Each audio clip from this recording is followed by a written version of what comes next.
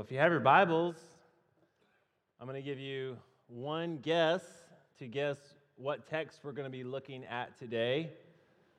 I think you can do this. If you were going to guess what chapter of the Bible I'm going to preach from today, what chapter do you think that would be? Luke. I heard Luke chapter 2 from my son Luke. So you win the prize today. We'll go to Krispy Kreme before church and get a donut. Oh, wait, we already did. So awesome. It's that kind of day.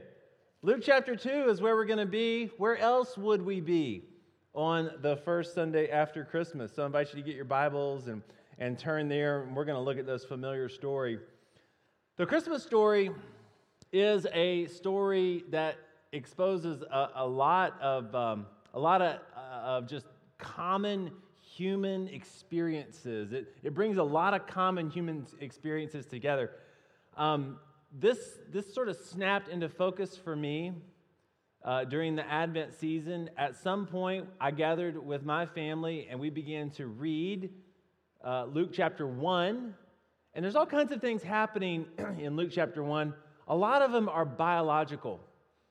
A lot of them have to do with how humans get to this earth, how humans are created and how they are made. And there's a lot of biology going on in Luke chapter 1. We have a woman who's barren, who's suddenly able to have a baby. Her name's Elizabeth. How in the world does that happen? And then we have a woman who's never been married and has never known a man in the biblical sense, and she is going to have a baby. And so there's, lots of questions about how all of these things kind of come together. And we just had an evening where we diverged from the Advent lesson and we just started talking about all kinds of stuff. And it was a very helpful, important family conversation. I thought, man, how did we get here? We sat down to light an Advent candle, and we're talking about biology and all kinds of fun stuff. But the Christmas story, and I got to keep in mind, this is a family Sunday. The Christmas story is about a woman giving birth to a baby, and we romanticize that in our nativity scenes. You probably have them somewhere in your house. There's Mary and there's Joseph and there's sweet baby Jesus in the manger. But I've been present for 2 live births. And I can just tell you that it's a traumatic experience. It is a crazy experience. It's a wild experience. And I wasn't the one giving birth. I was just the spectator. And so as much as we romanticize this moment in which God came into the world in the form of a baby, there's a lot of human stuff going on there. And there's just some real, just human stuff. Another reminder of the incarnation. This belief that we have. We talked about it 2 weeks ago when we looked at John chapter 1. This belief that we have that God became flesh. And it did remind me of the first time I was able to experience that, and when Paul was born. Like most new parents preparing to welcome a baby into the world, we went to certain classes and we read certain books and we got resources because we had never done this before, and we wanted to be as prepared as we possibly could. And so we had what is commonly called a birth plan, okay? And we had a route to the hospital, and we had things that we were doing ahead of time so that we could be ready when that time came. And I was a youth pastor at the time. We had church on Wednesday night, I got home from church on Wednesday night, and Lauren said, I think it's time you pack that bag, that overnight bag that you're going to need when it's time, for us to go to the hospital. I said, I'm just so tired. I just don't want to do that right now, and I'll do it later. And she said, okay, I'm just telling you. I feel like it could be any moment now. And I'm like, okay, well, I just want to go to sleep. I'm tired, and I'm telling this to the woman who's 9 months plus pregnant about how tired I was. And so we went to bed, and about 30 minutes after turning the light off, Lauren's water broke. And just chaos ensued. Get in the car, call the hospital. And so we're getting ready, and we're just, nothing is going according to the birth plan, okay? Nothing is going according to the birth plan. In fact, I had no bag packed. I wasn't ready for this moment. And so in addition to getting the car cranked up and getting all of Lauren's stuff in there, I'm throwing whatever I can into a bag, and we're rushing off to the hospital. And we drive as fast and as safely as possible, some combination of those things. And we get to the hospital, and I rush into the emergency room. My wife's going to have a baby. And, of course, the nurses, they do this literally every day. They weren't near as concerned as I was. And they come out, "Where's your wife?" "Okay, sir, we'll take care of it." And there's more to this story. Paul would not make his appearance for about 16 hours later. And I'll let Lauren tell all of that because she earned that badge, and it's not my right to tell that story. But I say all that to say, when we sing a Christmas carol that has this line in it, "But little Lord Jesus, no crying he made." I'm telling you, I've been there when babies are born. They cry. It's crazy. It's chaos. It's messy. Women tell me there's a lot of pain involved. It's just this very human experience that is lost somewhere in our Christmas story. And we have this detail of these shepherds coming. This woman has just given birth with all the craziness that goes along with giving birth. And what is it that you want to do when you've given birth in a stable with donkeys and livestock all around you? What is it that you want to do? You want to greet visitors, don't you? Oh, I'm so glad these strangers from these fields nearby have come by to see me in all of my after giving birthness. And they tell me this story of angels appearing to them, so I guess I have to let them in. But I think Mary, what do you think Mary was really thinking? I think probably what she would have said is, unless somebody here can help me with nursing, get out, okay? I have a job to do right now. I have a job to do. I have given birth to this baby boy, and I am in charge of his welfare. I would say two things to you. Jesus did cry. It's not in the text. We just know it. He made a lot of crying. He had to have. Babies come out and they're hungry. And then there may have been some moments where it was silent, but for the most part, it was probably a not so silent night. Craziness, all this craziness is going on. And I want to get to this verse that Luke gives us. I just want you to think about all the craziness of giving birth to your firstborn son. And Luke does tell us this, that in the midst of all that, here's what we see, verse 17. When they had seen him, when the shepherds had seen Jesus, they spread the word concerning what had been told them about this child. And all who heard it were amazed at what the shepherds said to them. And then here's the line. But Mary treasured up all these things in her heart. Mary treasured up all these things in her heart and pondered them. Like Mary had this moment to treasure what had happened, to think about not only the euphoria of giving birth to her firstborn son and being so proud and overjoyed with this new life that was now entrusted to her, to hold in your hands the fulfillment of a promise that was given to you by an angel. What a special moment that must have been. And so she had this moment to reflect and to treasure what had happened and to ponder the significance of this moment. There's a song that's very common, and you've probably heard it. It's written by a guy named Mark Lowry, And the song's called Mary, Did You Know? And I just want to say for the record, I love this song. I think it's a great song. It asks 9 basic questions.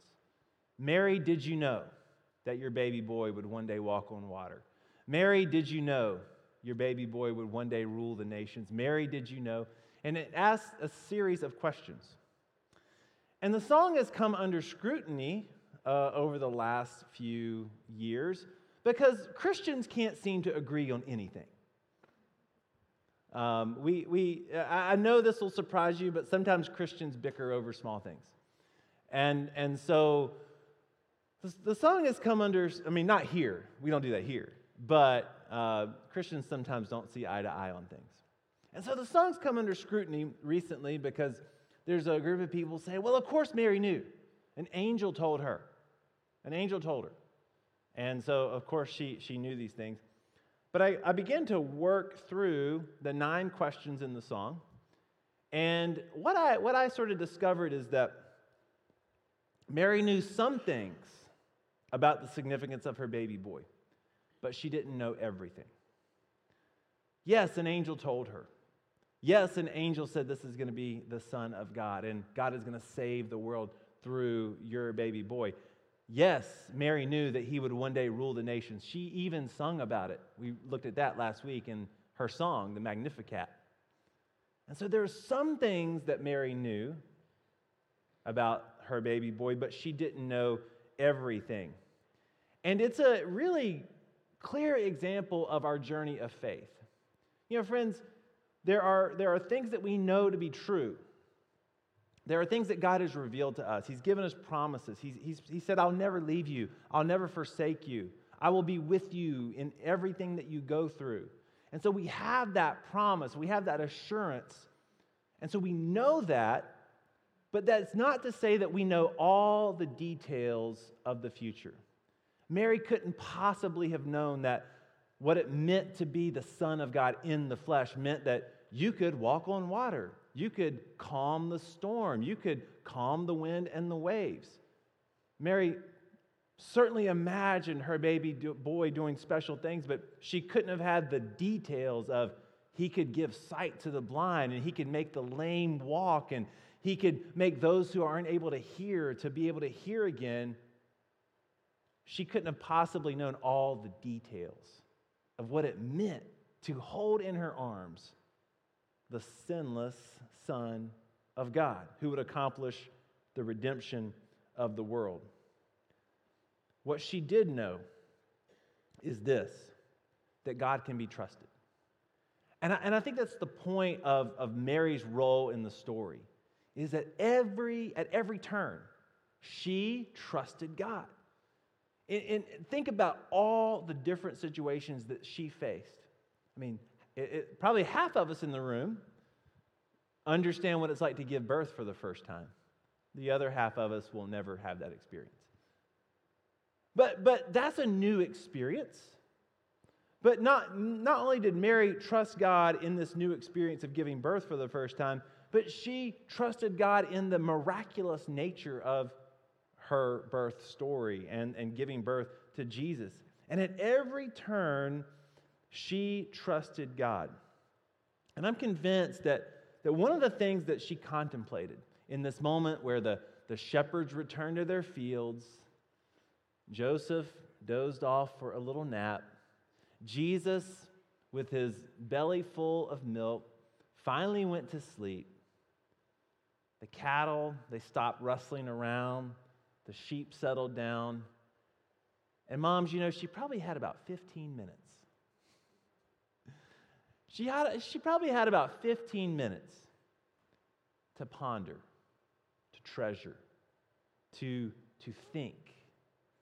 And one of the things that I'm convinced that she thought about was how her life was now bound to a story that was so much bigger than her own. She recognized God's claim on her life. And in this moment where she pondered and she treasured these things in her heart, she realized that God was using her to accomplish a mission that was so much bigger than her imagination. It was so much bigger than anything that she could plan or orchestrate on her own. She was part of something God was doing. And so she took this moment and she treasured it in her heart, and she pondered it, and she thought about God's presence in her life. And I want to ask us this morning what your Christmas has been like. What moments have you had in the last 24 hours to ponder, to think, to treasure things in your heart? I imagine your morning was not so silent. If you have young children at home, I bet your morning was not so silent. What time did your morning start yesterday? Was it 4 a.m.? Was it 5 a.m.? I know how those mornings used to go at my house. It was not very silent, around 4 or 5 a.m. But we discovered NyQuil on Christmas Eve. It's awesome, guys. It's awesome. You really need to try this. You really need to try this. And then when they get a little bit bigger, they can graduate to Tylenol PM. Okay? I'm just saying, I'm not a medical professional. I'm just trying to make Christmas merry and bright. But I imagine you had a not so silent morning yesterday as gifts were torn into and all the chaos ensued that accompanies our Christmas morning. But at what point did you sit down and have your second, maybe your third cup of coffee? And maybe the kids or the grandkids were off playing with whatever they had been given. And at what point did you ponder, or did you think, or did you treasure? At what point did you take a moment to treasure this Christmas morning? I had a few moments yesterday to just treasure the experience, to just treasure this opportunity that I had to be with my family. And I had a great day yesterday. I hope you did as well, but I just want to stand before you and say, I feel like I'm the most blessed man alive. I can't think of being just more blessed this morning. To have a great Christmas morning, to have friends over later in the day, to play basketball on our new basketball hoop, and to just enjoy a day together as a family. And it was yesterday evening, actually last night, yeah. I was preparing for this moment that we had together. And I was pondering and I was treasuring some things. And in our house is a picture of Lauren and I on our wedding day. And we celebrated 20 years of marriage this year. And I was thinking about the two kids in that picture, and they do look like kids. Lauren looks the same. I look a lot different. But I was thinking about the two kids in that picture, and I remember when that photo was taken, and I was trying to remember what I was thinking in that moment. And of course, I was thinking about our life together. And I think about what God has done over the last 20 years, of the children He's blessed me with, of the life that we have here together in Bentonville, and just the way the story of our life has unfolded. Whatever dreams that 22-year-old kid had when he was about to marry Lauren Runyon, God has exceeded those. God has fulfilled those dreams, plus so many more. And I just had a moment to ponder and to treasure those things in my heart. And those are all made possible because of this light that has come into the world. The light has come into the world, and the darkness will not overcome it. And so we treasure those things. But friends, there's a lot of folks here in the room, and you've done a little bit more living than I have. And you know this more acutely than I do today. And that is this, that our life is fleeting and temporary And time is moving quickly. And as wonderful as these treasures are, they're here for a moment. And then the time has passed. Scripture says life is but a vapor.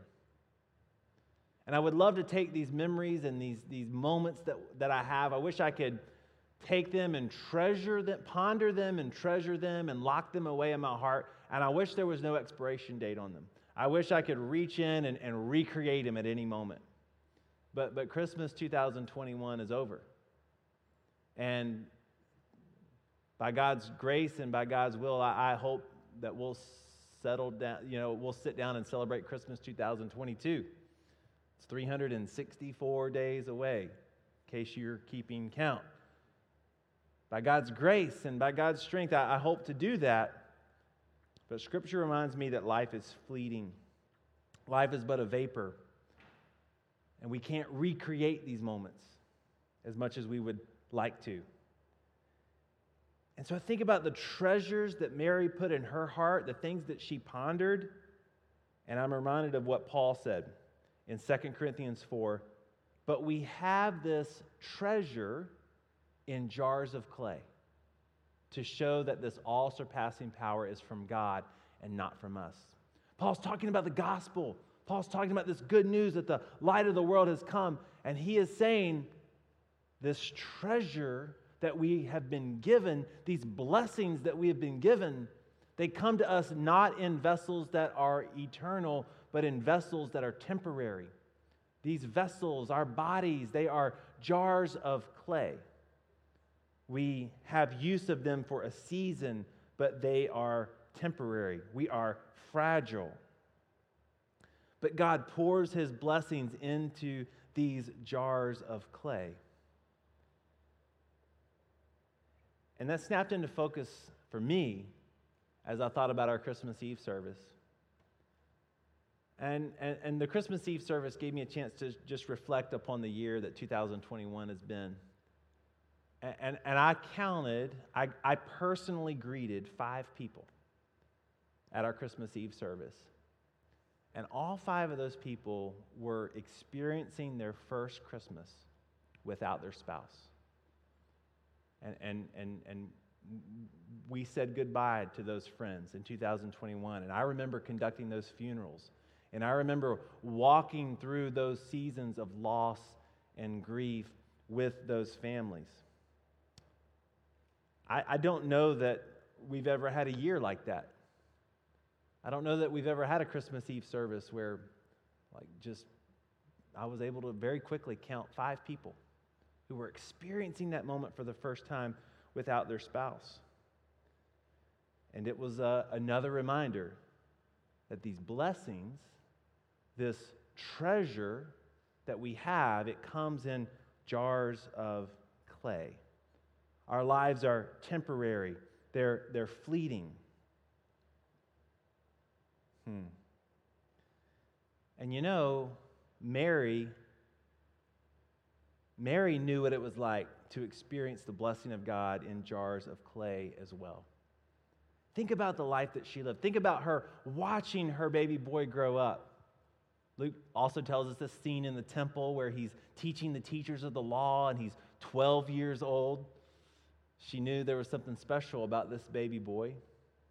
She attended a wedding with him and they ran out of wine. You remember this story?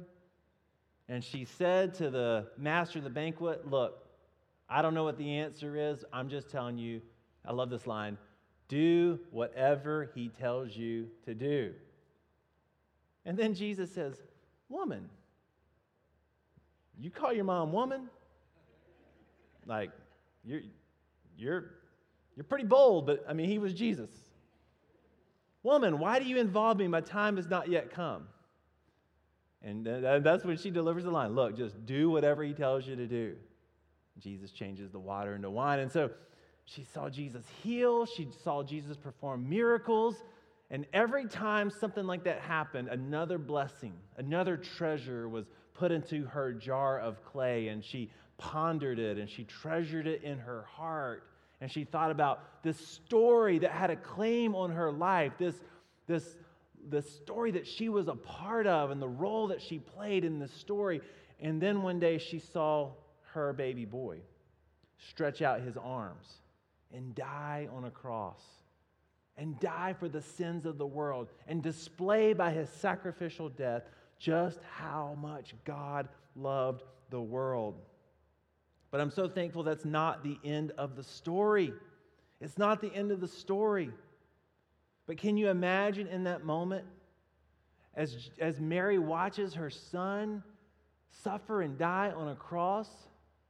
And I believe that what she said to the angel when he first said, hey, you're going to have a baby, this baby's going to save the world, I believe she said this to the Lord: okay, I am the Lord's servant. May it be to me as you have said. I don't want to be here. I don't want to watch my son die, but I am the Lord's servant. May it be to me as you have said. Every step of the way, she trusted God. Every step of the way, she put her hope and her trust in God. And I'm so glad the story doesn't end there. It climaxes with Christ's glorious resurrection, a moment that Mary was also a witness to. And so because of what Jesus has done, here's the hope that we have. Those of us that receive this treasure in jars of clay, we also have the hope of resurrection. And Paul goes on to say in that same passage, 2 Corinthians 4:18, so we fix our eyes not on what is seen, but on what is unseen. Since what is seen is temporary, but what is unseen is eternal. And so, friends, maybe yesterday you had one of those quintessential Christmas moments. Everything was right, everything was good, and you took those moments and you put them in your jar of clay and you treasured them. But maybe you had a very different experience. Maybe it was your first Christmas without your spouse. Maybe it was your first Christmas without a loved one who was very special to you. Maybe it was another Christmas where the kids didn't come home or they didn't call. What I'm telling you is that our hope is in Christ, that the light of the world has come. And because the light of the world has come, the darkness cannot overcome this light. And so we fix our eyes not on what is seen, but we fix our eyes on what is unseen. We fix our eyes on that which is eternal. We fix our eyes on this hope of the resurrection. And this hope of the resurrection says that the worst thing is never the last thing. That God is about the business of renewing and restoring creation. And so we long and we wait and we hope. And even when things don't go the way we want them to, even when God doesn't rush in and fix everything, friend, we have this hope. We have this treasure. And even though it's in a jar of clay, one day that jar of clay will be renewed and restored and will be eternal, just as Christ's body is resurrected and restored. This is the hope of Christmas. And it really snapped into focus for me 6 Decembers ago. My dad died in December of 2015. And I've told you guys the story of that moment, but there's something about losing a loved one in December at Christmas time. There's all of these signs and there's all these things around you that are supposed to make you happy and merry and bright, and you're just going through grief and you're just going through loss, and there's this dissonance that happens. But I flew up and I met my mom, and we met with the funeral home, and we made plans for his memorial service, and so it was just me and my mom and my brother, and we got done with that, and it was getting dark, and we had more food at the house than we could possibly eat in 3 lifetimes. And we were thankful for that. But we just said, what do you want to do? Let's go look at Christmas lights. Okay, let's go look at Christmas lights. So we hopped in the car and we began to look at Christmas lights around her neighborhood. And it gave us an opportunity to talk and to reflect on things. There was one neighbor in the neighborhood who had really outdone himself. Lights everywhere, nativity scenes, everything. It was really special. And so we said, oh, let's just check this out for a little bit. And so we pulled in and we rolled the windows down and they had some music playing. And I kid you not, as soon as we rolled the window down, Hark the Herald Angels Sing was playing. And it wasn't just the first verse, the one we're probably the most familiar with, it was the third verse. The third verse of Hark the Herald Angels Sing was playing. And the first lyric that I was able to discern was this. It's in the middle of the stanza, and I feel as if it was God speaking directly to us. Light and life to all he brings, risen with healing in his wings.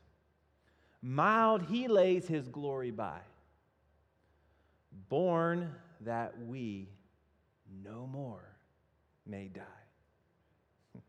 Born to raise us from the earth, born to give us second birth. Hark the herald angels sing, glory to the newborn King. Born that we no more may die. Isn't that an awesome line? Isn't that an awesome hope? Especially for those of us who receive these treasures in jars of clay. We receive them knowing that we can't hold on to them forever, but in Christ, in Christ we have hope. In Christ we have a future. In Christ we're able to gather here on this first Sunday of Christmas and say, let's fix our eyes on that which is eternal. I know you've got a lot of things in your jar of clay this morning. I know you had a great time with your family and you take those treasures and you put them in your jar of clay. But more than those moments, let's fix our eyes on that which is eternal. Let's fix our eyes on this hope that is available to us in Christ.